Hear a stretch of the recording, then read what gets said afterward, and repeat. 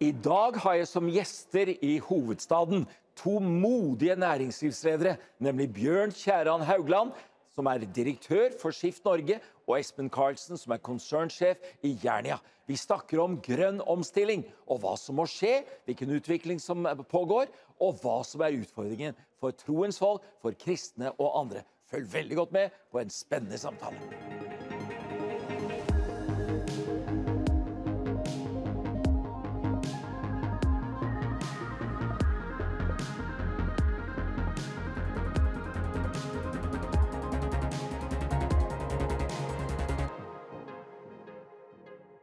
Ja, Bjørn Kjærand Haugland og Espen Karlsen, så flott å ha dere begge med I Hovedstaden med pastor Torp. Bjørn Kjærand Haugland, I fjor når du var med meg et par ganger på programmet her, så var det en øyeåpner for meg når du sa det at det går an å tjene penger I næringslivet og samtidig være opptatt av en grønn omstilling. Hvor viktig det at næringslivet faktisk tjener penger? Ja, altså det jo åpenbart at for å få til denne omstillingen, så må han legges opp på en sånn måte at bedriftene går rundt. Ja. Og da må de få en bedrift å gå rundt, så må de tjene penger. Men det som kjernen I dette nå jo det at for å tjene penger, så må du også ha de beste medarbeiderne. Ja. For å tjene penger, du må tiltrekke deg gode medarbeidere. Du må på en måte posisjonere deg I forhold til konkurrentene. Du må få finansiering. Og dette med klima og bærekraft kommet inn I kjernen av forretningsmodellen. Og derfor så det etter hvert en forutsetning for å tjene penger at du I stand til å svare ut spørsmål på hvilke rolle har bedriften I forhold til å løse samfunnsutfordringer. Og dette med klima jo en av disse samfunnsutfordringene som etter hvert står veldig frem, og som mange opptatt av. Ja, nettopp det.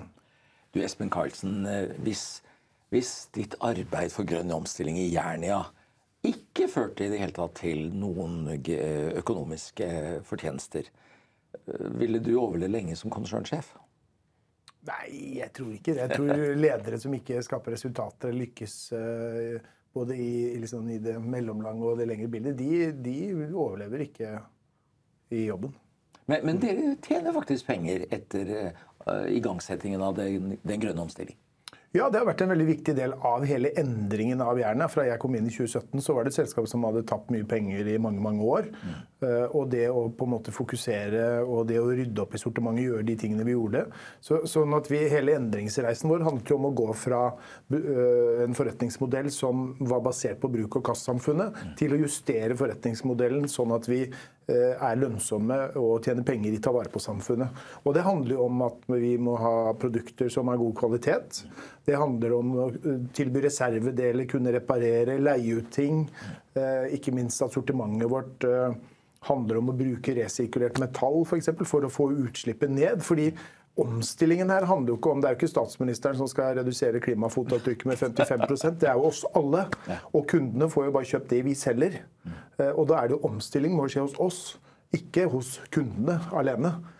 Så det vi tilbyr deg som kunde må jo ha 55% lavere klimafotavtrykk enn det det har I dag. Og det jo den reisen vi på.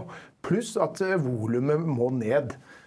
Vi kan ikke lenger forbruke på den måten. Et eksempel som viser galskapen I bruk- og kastsamfunnet jo for eksempel, har du tenkt over reisen til et pappkrus? Ja. Et engangs pappkrus. Det produseres jo på en eller annen fabrikk I Kina, mest sannsynlig på kullkraft. På tremasse som hogd, som egentlig ikke burde vært hogd antageligvis. Så fraktes det på dieseldrevne lokomotiver ned til en havn. Så fraktes det over Atlanteren I svære containerskip på tungolje. Så kommer det inn til en fordelingshavn I Europa. Så fraktes det videre på dieseldrevne skip, mindre skip, over til en havn I Norge. Der fraktes det på lastebil fra havna opp til et grossistlager, som igjen kjører dieseldrevne lastebiler ut til en butikk eller til et firma. Og der står vi, skjenker oss en kopp kaffe I dette pappkruset, og så kaster vi det. Det jo helt galskap. Og for meg viser det et veldig sånn fælt bilde på galskapen i bruk- og kastsamfunnet når glass og porselen funnet opp for 2000 år siden. Og Jesus drakk jo ikke av pappkrus. Jesus drakk av keramikk og andre ting. Så det var jo funnet opp for 2000 år siden. Han ganske morsom, han, Karlsen. Men han jo morsom, men han jo mest av alt modig. Ja, nettopp det. For det jo også en krevende reise liksom, å stikke seg litt frem i en bransje. Og det krever jo mer enn bare Espen. Sant? Det krever jo også kompetanse hos dine ansatte. Og etter hvert så har du også bygget kompetanse hos dine leverandører. Så du kommer langt med å være morsomt, men for å endre disse forretningsmodellene så må du også være ganske modig. Nettopp. Og både utålmodig og litt tålmodig. Ja, man må det. Og det handler egentlig om å tørre å stille krav til leverandørene våre, sånn at vi får til den endringen. Og vi har jo stilt krav til leverandørene på emballasje. Vi jo opptatt av å redusere bruken av unødvendig emballasje, og vi har en veldig enkel emballasjepolicy hos oss. Det skal være ensartet, altså ikke blande papp og plast og andre materialer. Det skal være så lite som mulig, og den plasten eller pappen som brukes skal være 100% resirkulert. Og selvfølgelig være 100% resirkulerbar. Og så, vi selger jo Weber-griller, så et eksempel som viser at det nytter å stille krav. Så skulle Weber lansere en ny elektrisk grill, og vi har jo hatt en kamp, og har en kamp i Jernia mot isopor, fordi det et materiale som kommer veldig, veldig lett på avvei og ikke brytes ned i naturen i hele tatt. Så derfor så selger ikke vi produkter med isopor. Det målsetningen. Vi ikke helt i mål enda, men det ikke mange i løpet av dette året så kommer vi til å være helt isoporfrie. Så sendte jeg, og så hørte jeg at de lanserer den, men de skulle fortsette med isopor. Da sendte jeg en mail til CEO-en for Weber globalt. Og så fortalte jeg han om vår strategi og våre krav til leverandør, hvorfor vi gjør det.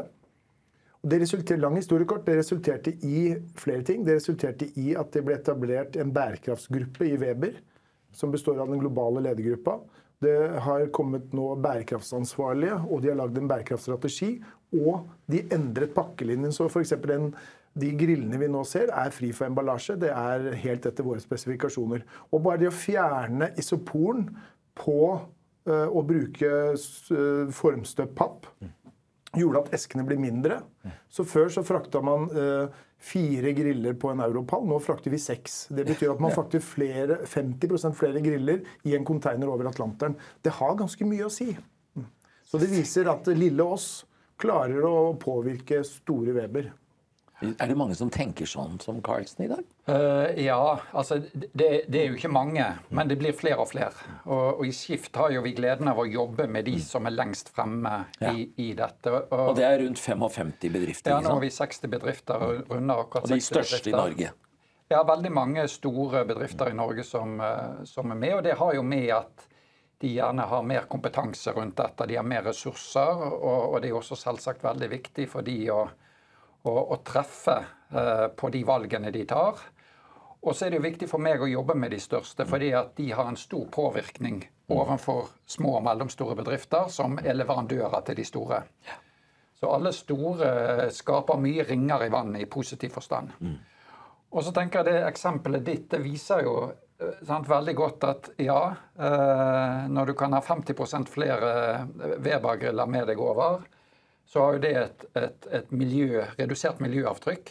Men det har jo også en konkurransefordel i seg. Ja, for du får ned prisen. Ja, får ned prisen. Og det jo det vi leter etter. Sant? Altså, vi skal ikke bare redde verden, men vi skal jo styrke bedriftene sin konkurranseevne i dette. Og både FN og Europa har jo satt klare mål om hvordan vi skal dekarbonisere verden. Og når vi liksom har sånn 2050-perspektiv, så handler det ikke lenger om å redusere. Da skal vi støvsuge ut utslipp i alle verdikjeder. Og det klart de som nå opererer, de tenker litt sånn, så du sier 55% mot 2030, men vi skal jo lenger enn det. Vi skal jo til null. Ja, vi skal til null. Og da tenker en at vel, jo mer kompetanse vi har rundt dette, og hvis vi litt fortere enn konkurrentene våre, ja, så vil det mest sannsynlig skape forretningsmessige fordeler for oss. Ja. Men da trenger vi noen som går foran, da trenger vi sånne som Espen som er modige, og der han også har støtte fra dette fra sine eiere. For det er jo veldig viktig at du må ha eiere som også er villige til å tenke langsiktig rundt dette her.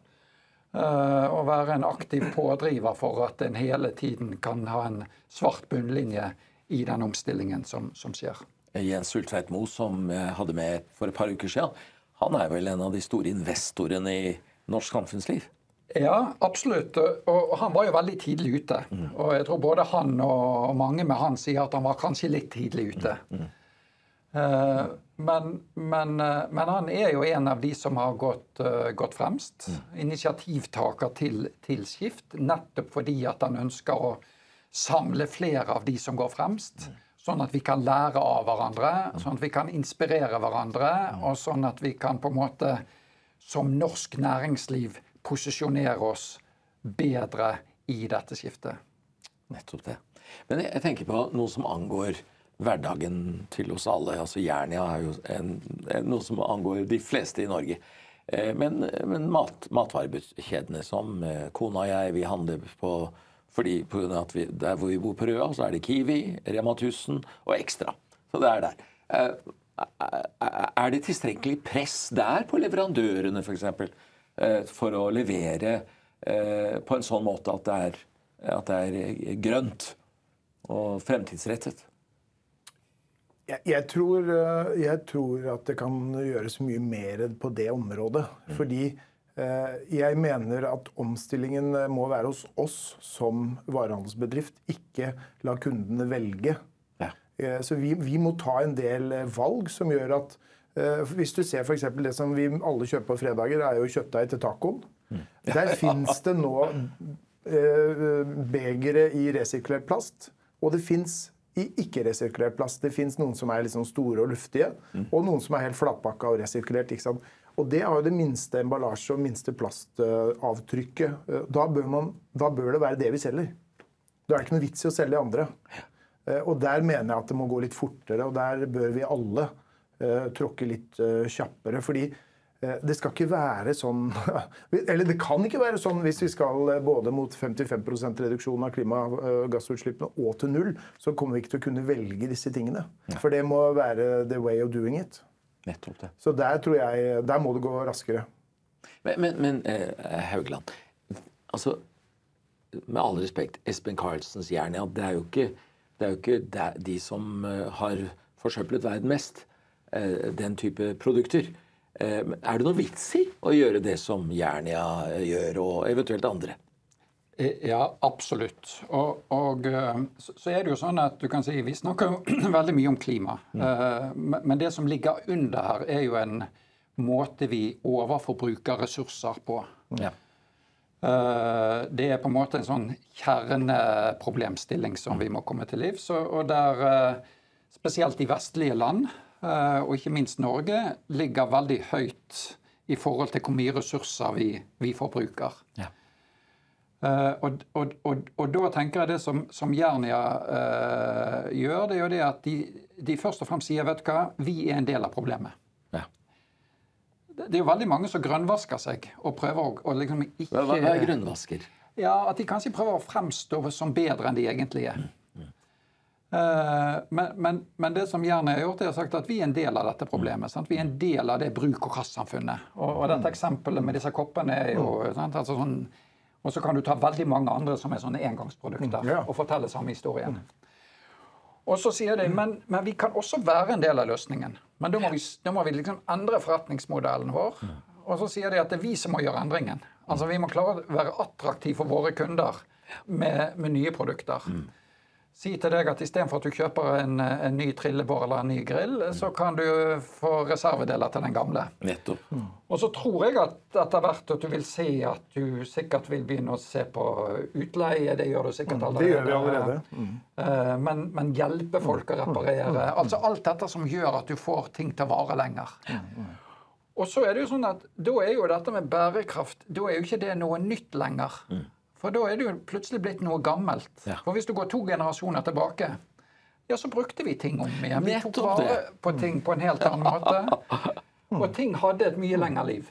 Så noen ganger snakker vi om dette som at det noe nytt og noe mystisk. Men bærekraft jo egentlig i stor grad sunn fornuft. Men da må jeg fortelle det samme som jeg sa i forrige uke til Espen Karlsen, og også til Jens Ulltvedtmo. I helgen noen dager så var jeg og talte på en kristen konferanse, og da snakket jeg om det grønne skiftet. Og da sa en teologiprofessor, en kamerat av meg, han skikkelig lutheraner da, og han sa at dette jo ikke noe annet enn gammelt, godt måtehold og nøkternhet som mine foreldre har praktisert alltid. Ja. Nei, det helt riktig, det. Men det er interessant det du sier, Bjørn, fordi hvis vi holder oss til det grilleksempelet, da, så det vi har jo en policy mot det. Vi selger ikke engangstallerker, engangsbestikk, engangsgriller. Og når vi velger bort å selge engangsgriller, så gir vi jo på en måte den omsetningen til noen andre. Men vi har tatt et valg. Vi selger det vi kaller for milliongangsgriller. Altså det finnes små turgriller som du kan bruke 1 million ganger og ta med deg på tur, ikke sant? Så det det, og det igjen at det vår vei, og ingen andres vei. Så derfor så velger vi bort disse tingene, fordi det den veien det må gå. Nettopp. Men jeg sa til Ulltvedtmo for et par uker siden at mange i mine miljøer, i kristne miljøer, og ikke bare i Norge, men internasjonalt, vi har reagert mot at dette budskapet blitt tredd nedover hodet på oss. Og jeg spurte hva han tenkte om det. Han sa, ja, jeg enig i det. Men det derfor jeg her i programmet ditt. Og sånn at her det altså dere tenker at dere gjerne vil spre innsikten, men også ha en lyttende holdning. Og det gjorde inntrykk på meg når jeg møtte deg første gangen, Bjørn Kjærand Haugland, at du faktisk lyttet på en karismatisk predikant som meg. Så at vi står sammen. Ja, og her mener jeg jo at de religiøse altså den religiøse sektoren veldig viktig. For det jo sånn at jeg har sett en statistikk en gang som sier at 90% av mennesker på jorda tror på en eller annen religion. Ja. Når folk flest har en religiøs forankring, så det jo sånn at dette med klima og bærekraft, det jo noe som har kommet liksom gjennom vitenskapen i stor grad gjennom, la oss si, de siste 30-40 årene da, i økende grad. Og da tror jeg det viktig at vi kan være med på å spre denne kompetansen og kunnskapen ut i hele samfunnet. Og selv om mange kan si de har mange følgere på Twitter og hva det så jo den religiøse sektoren de som har mest følgere i hele verden. Så når du og dine i ulike trosretninger kan ta dette inn i de budskapene og til de dere når ut, så det klart at dere har høy grad av tillit, og dere får store ringvirkninger på det dere sier. Og derfor så har jeg i flere år jobbet aktivt med å koble, kan du si, næringsliv og ulike trossamfunn for å få den effekten ut av det. For det at vi snakker jo om en samfunnsendring. Ja. Og for å få til en samfunnsendring så må alle deltakerne i samfunnet på en måte ta del i dette, lytte til hverandre, forstå hverandre og være med på det på sin måte. Men jeg må spørre dere. Fordi nå vet jeg at Ulltvedtmo han med i MDG, og jeg skal ikke spørre dere hvor dere men man behøver ikke bli MDG-er for å tro på dette. Man kan jo stemme FrP og SV og Høyre og Arbeiderpartiet. Jeg tror ikke det handler så mye om hva du stemmer eller hva du tror. Det handler mye mer om hva du gjør i det daglige. Og det som vi... For det ikke sånn alle vi kan gjøre noe. Alle kan ikke gjøre alt, men alle kan gjøre noe. Og det handler jo om egentlig å tenke på ditt hjem. Hvordan skal du i ditt hjem redusere klimafotavtrykket deres? Det handler om å kaste mindre mat, det handler om å kjøpe kvalitetsvarer, det handler om å reparere de tingene man har, og det ting du trenger, så kan du leie det og reparere det. Ikke sant? Så bruke den. Det jo det dette handler om. Han høres ut som en gammel pinspredikant til lutherske messe her. Og det jo helt enig med Bjørn. Og jeg tror litt av det jo skremmende når FNs klimapanel legger fram undersøkelsene sine og sånn. Men jeg tror, og det påhviler deg et ansvar også, at vi klarer å omsette dette fra skremselsbilder til handling og konkret og forståelige ting. Og det det jeg veldig opptatt av i Jernia, at dette handler ikke om sirkulær økonomi, ikke et fag på BI. Dette vår hverdag, dette praktiske, konkrete ting som vi jobber etter i dag. Og det det handler om. Og da kommer vi veldig langt. Ja, det har gjort inntrykk på meg, altså, når jeg hadde deg et par ganger på programmet mitt, og Erik Solheim har jeg vært flere ganger. Men dere gjør jo dette til noe som så positivt. Det liksom ikke en livsfornektende satsing, men det livsbejane, ikke sant?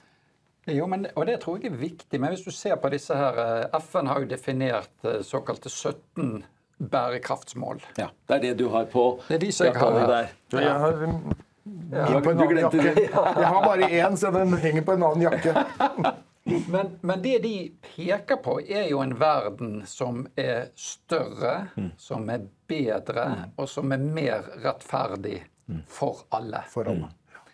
Og derfor det så viktig, litt det som du inne på, sånn at vi må omsette dette da til våre egne dagligliv. Men vi må jo også bruke og snakke om en fremtid som bedre.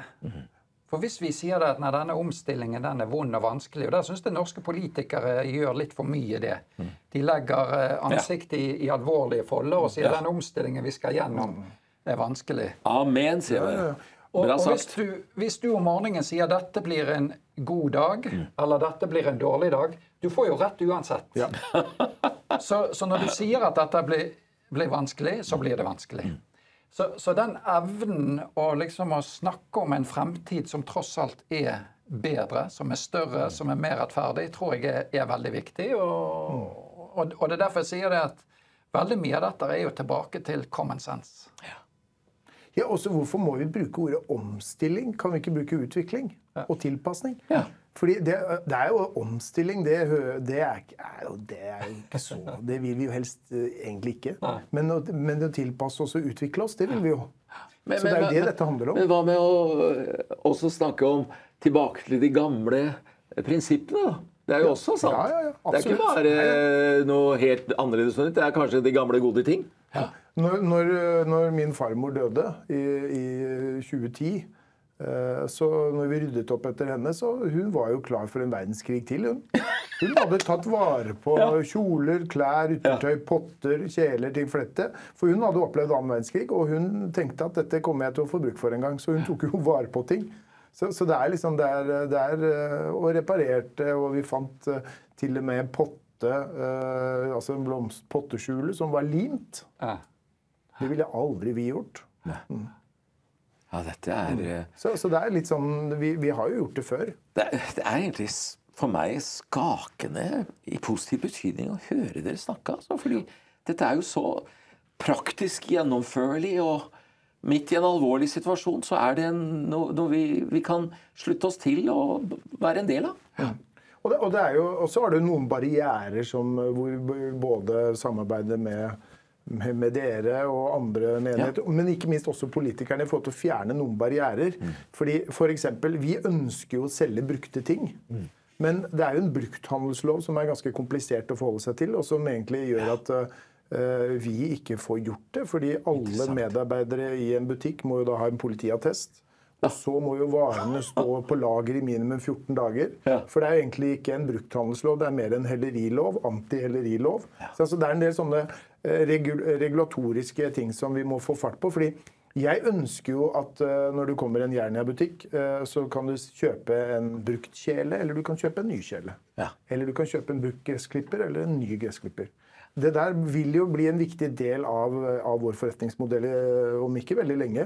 Og vi har jo et sentralt verksted hvor vi reparerer gressklipper, snøfresere og sånn i dag. Og barrierene for å reparere i dag jo at det dyrt, og vi vet ikke helt hvordan vi skal få gjort det. Så når ting ryker, så kjøper vi nytt. Det jo sånn det har blitt.